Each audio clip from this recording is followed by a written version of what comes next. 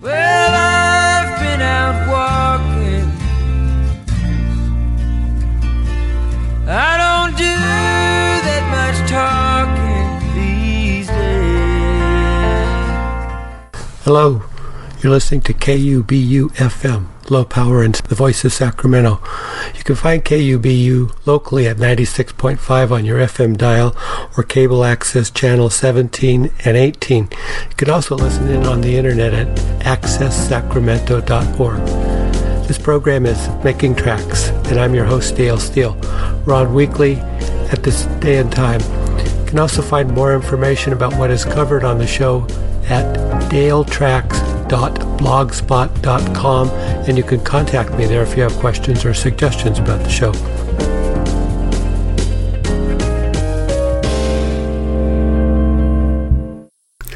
Making Tracks is back, and September is well underway with kids back in school now. On today's show, we're going to focus on children and nature. Spending time in nature is good for us. It's good for our children's development, our overall health and well-being, the vitality of our communities, and for our economy. When people experience and connect with nature, they're also more likely to act in ways that benefit the earth. The importance of meaningful personal connections with nature should be considered and integrated, along with the scientific knowledge, into public policies related to the environment and sustainable development. At a time when the world is confronted with growing environmental threats, better understanding of the critical connection between people and nature is the key to informing effective decision-making, stimulating positive action, and maximizing the benefits that people and communities receive from nature. There are many local organizations working to protect nature and to provide opportunities for children to enjoy it and find their place there. Support them. You can find more information on the importance of this subject at childrenandnature.org. Join Friends of the Riverbanks for one of their best events of the year, Dragons and Damsels, this Saturday, September 14th. Meet up at 9:30 a.m. to have time to let the dragonflies warm up before it gets too warm for us humans. Greg Cariofellas, dragon damselfly expert, will give a short talk and introduce us with some live specimens. Then he'll lead us on a walk to the river to see what's flying around. There'll be butterfly nets to share, or you can bring your own. Catching dragonflies is quite a challenge, and it's great fun for young and old alike. So meet at Sutter's Landing Park, 9:30 a.m. That's at the very end of 28th Street. Bring water, sunblock, a hat, binoculars, snacks, and clothes. Change of clothes for the kids who tend to get wet at times. All ages are welcome. Please leave your dogs at home and try to walk, bike, or carpool to minimize the collective carbon footprint. And please invite others who may enjoy a morning chasing of dragonflies along the American River. You don't want to miss it.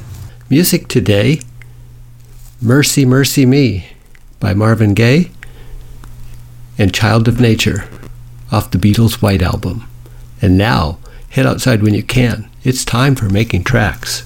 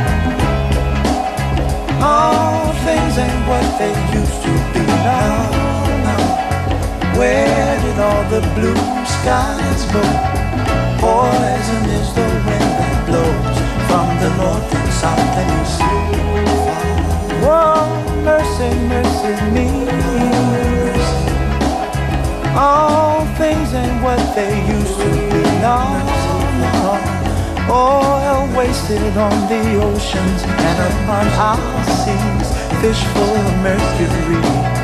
Oh, mercy, mercy me. All things ain't what they used to be. No.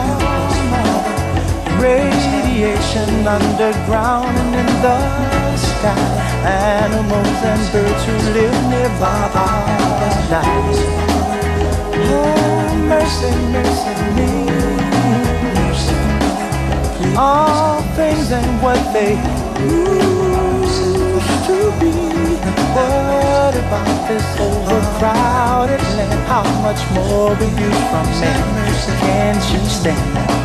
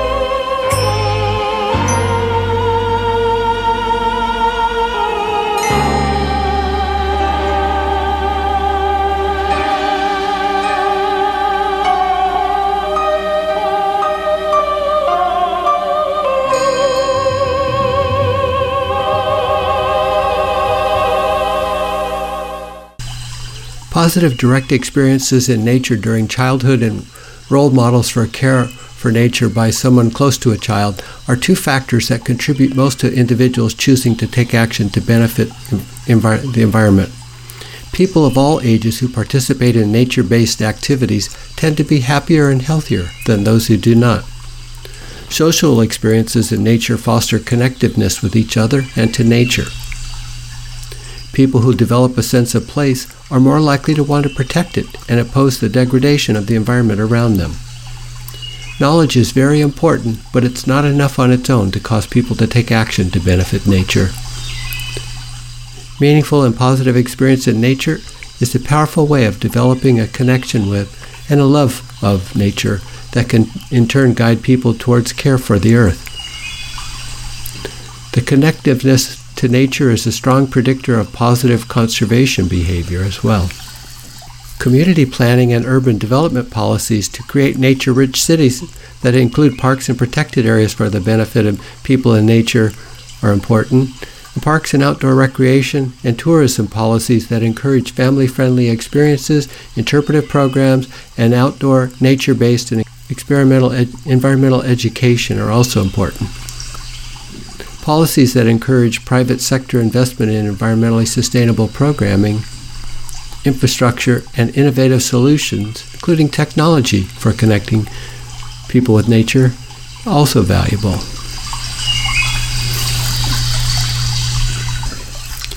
Overall, the evidence is clear. One of the most important things that any of us can do for ourselves and those we love and people throughout the world and the living systems that support us is to connect with nature. That connection can start in the simplest of ways, beginning in childhood and renewing throughout all stages of our lives. It can take many forms and occur in many ways, but it requires places and spaces for people to connect to nature's richness and the complexity, varying from backyards to apartment rooftops, on city streets, rural roadways, school grounds, and in urban neighborhoods, all the way to wild protected areas and urban parks. But connecting with nature helps us all, bring us all to peace and good health, and provides a foundation for resilient, healthy ecosystems, communities, and economies to thrive and remain for generations and generations to come.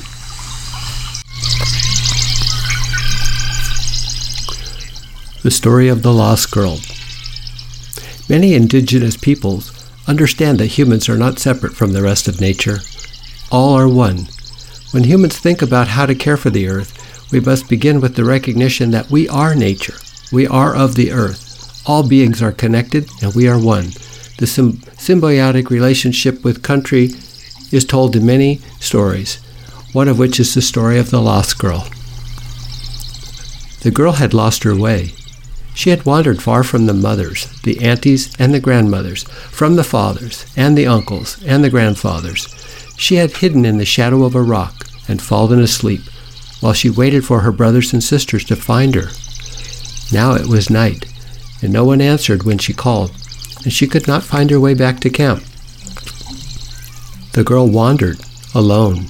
She grew thirsty, so she stopped by a water hole to drink, and then hungry, so she picked some berries from a bush. Then the night grew colder, so she huddled beneath an overhanging rock, pressing herself into a hollow that had trapped the warm air of the day. Finally, she found a crow flying in the moonlight, flapping from tree to tree and calling, "Caw, caw, caw!" The girl followed the crow. She followed him into the trees, and over the rocks, and up the hills, until at last she saw the glow of her people's campfires in the distance. The people laughed and cried at once to see that the girl was safe. They growled at her for her foolishness, and cuddled her, and gave her a place by the fire. Her little brother asked if she had been afraid, but the girl said, "How could I be frightened? I was with my mother. When I was thirsty, she gave me water. When I was hungry, she fed me. When I was cold, she warmed me. And when I was lost, she showed me the way home." Kwe Moliana, 2005. Indigenous peoples throughout the world are among those most passionately and courageously working to give voice to our interconnectedness with other beings and species and human and associated responsibilities. The convictions and actions of many of those courageous leaders put them in constant danger from those who would challenge their voices, yet they carry on. We honor their sacrifices and learn from their legacy. You're listening to KUBU-FM, Low Power and the Voice of Sacramento. This program is Making Tracks, and I'm your host, Dale Steele. We're on weekly at this day and time. On the road to Rishikesh, I was dreaming more or less, and the dream I had was true. Yes, the dream I had was true. I'm just a child of nature. I don't need much to set me free. I'm just a child of nature. I'm one of nature's children. Sunlight shining in my eyes as I face the desert skies, and my thoughts return to home. Yes, my thoughts return to home. I'm just a child of nature. I don't need much to set me free. I'm just a child of nature. I'm one of nature's children. Underneath the mountain ranges, where the wind that never changes touch the windows of my soul, touch the windows of my soul. I'm just a child of nature. I don't need much to set me free. I'm just a child of nature. I'm one of nature's children. Despite the fact that being connected with nature is good for us and good for the earth, Creating opportunities to increase this connection is not always a simple process. Many attributes of contemporary life around the world contribute to a disconnection between people and nature and present barriers to overcoming it.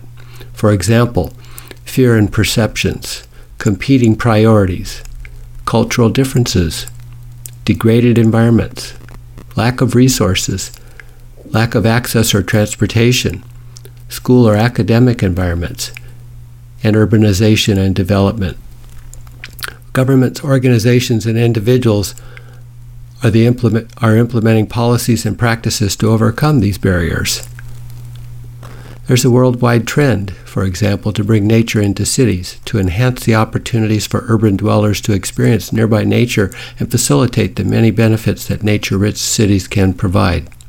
Creating and supporting parks and protected areas, green schoolyards, community gardens, and wildlife corridors are all examples of actions underway in urban environments that in turn facilitate opportunities for people of all ages to connect with nature in meaningful ways.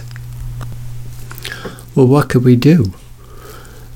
By focusing on human connections with nature in policies and practices around us, we have the opportunity to improve the human condition and that of the environment and the earth. Education and childcare policies that enable time outdoors in nature are one way. Introducing nature in early childhood and throughout life are important. Community planning and urban development policies that create nature-rich cities that include urban parks and protected areas for the benefit of people and nature. Parks, outdoor recreation, and tourism policies that encourage family-friendly experiences, interpretive programs, and outdoor nature-based education. Arts and culture policies that promote the integration of culture and nature to develop a sense of oneness with nature while celebrating the stories of connection and healing. Policies that call for biodiversity conservation organizations to work across all sectors so that all people equitably and inclusively experience the diverse benefits of nature. There are many other activities and focus points. But above all, make it easy, make it social, and make it fun for people to connect with nature. The time for action is now, and the evidence is clear. One of the most important things any of us can do for ourselves, for those we love, and the people throughout the world, and the living systems that support us all, is to connect with nature. That connection can start in the simplest of ways, beginning in childhood and renewing it through all stages of our lives. It could take many forms and occur in many ways. It requires places and spaces for people to connect with nature's richness, complexity, from backyards to apartment rooftops, and city streets and rural roadways, on city school grounds, and in urban neighborhoods, and in wild protected areas and urban parks. Connecting with nature helps bring us all peace and good health, and protects the foundation for resilient, healthy ecosystems, communities, and economies to all thrive and remain for generations and generations to come.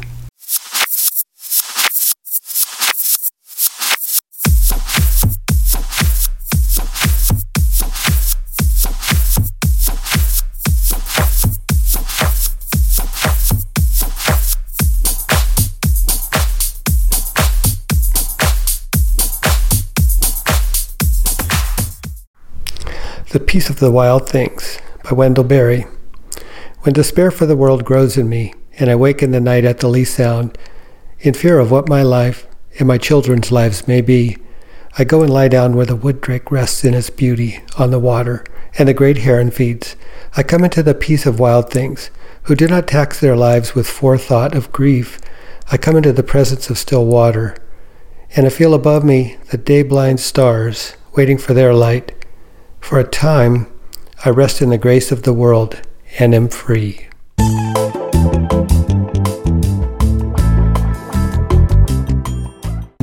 I've talked before about how unique the American River Parkway is in our region, and how Sutter's Landing Park is a gateway for Sacramento to the parkway and all the nature, wildlife, and recreation to be found there. Well, the city has a draft environmental document that would extend the Two Rivers Bike Trail from Sutter's Landing Park to CSU Sac State, and it's out for review now. This is a great idea, but the city's proposal for the bike trail is badly flawed. As proposed, this paved trail would be located off the levee, disturbing wildlife, impacting habitat, including increasing habitat fragmentation, introducing invasive plants, and more, in a narrow, fragile section of the parkway. Look at the recently constructed segment of the Two Rivers Bike Trail, where similar impacts occurred as a result of construction off the levee. A better solution would be to avoid these problems, and it's easily available too. Look at the upstream and downstream sections of the Two River Bike Trail. These trail segments are mainly on top of the levee, avoiding impacting the parkway. Reluctance by the American River Flood Control District and some neighbors has the city promoting an off-levee proposal instead now. Like many people, I'd rather wait and work this out than go forward with a project that harms the parkway. Meanwhile, work parties are underway at Sutter's Landing Park to remove the recently introduced invasive plants and restore native habitat that was impacted as part of the last Two Rivers Bike Trail. This will be an ongoing struggle now. You can find out more about it at sutterslandingpark.org and friendsoftheriverbanks.org.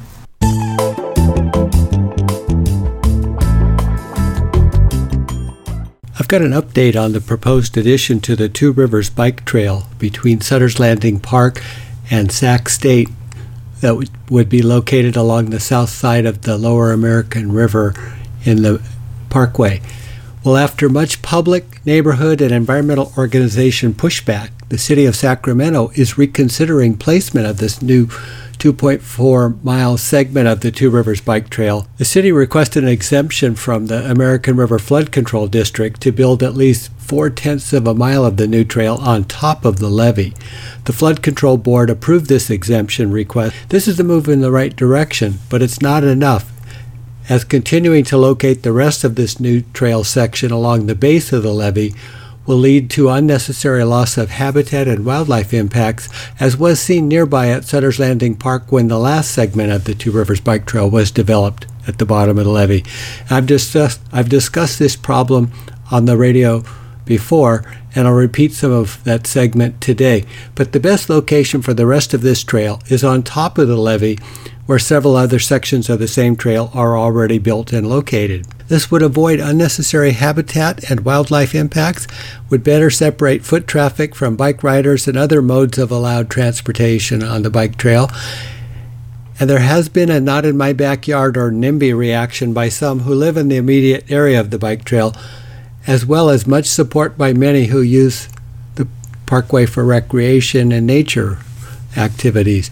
Well, the city still has to revise the rest of the overall project so as to avoid significant and unnecessary impacts to sensitive habitat and species, and adequately address the concerns expressed by many, including organizations, the requirements of the American River Parkway Plan, and the public in general.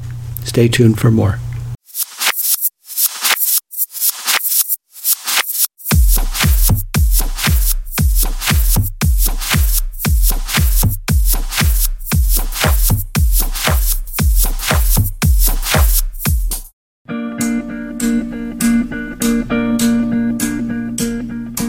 Tree, I'd shake you off.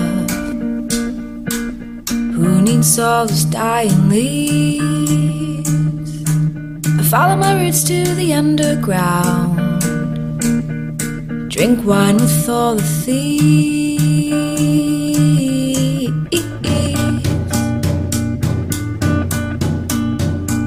If I were a tree, I would give you wood, make you a dendrophiliac. I'd have a laugh because I could. Oh, my knots and twists are not for that.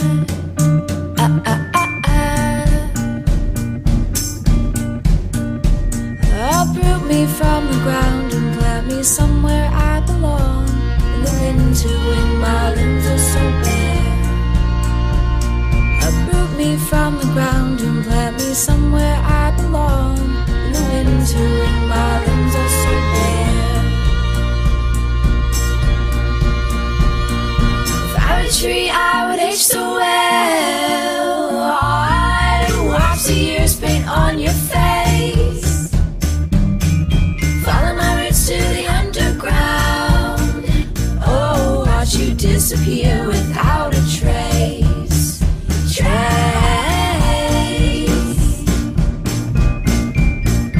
Uproot me from the ground and plant me somewhere I belong.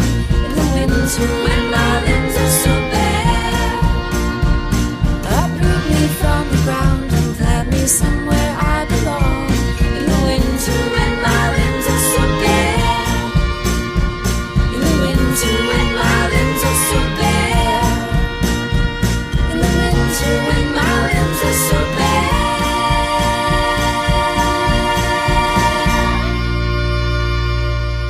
Don't forget to check out my other radio program on KUBU. The Climate Report focuses on local climate actions and more, sponsored by 350 Sacramento every Wednesday at noon. And be sure to tune in Tuesdays at 1 p.m. for Radio EcoShock, the latest on science, issues, and authors dealing with climate change and the environment on a global scale. Hosted and produced by Alex Smith. Don't miss it. You're listening to KUBU-FM, Low Power and Voice of Sacramento. You can find KUBU locally at 96.5 on your FM dial or cable access channels 17 and 18. You can also listen in on the internet at accesssacramento.org. This program is Making Tracks. Again, thank you for listening. Well,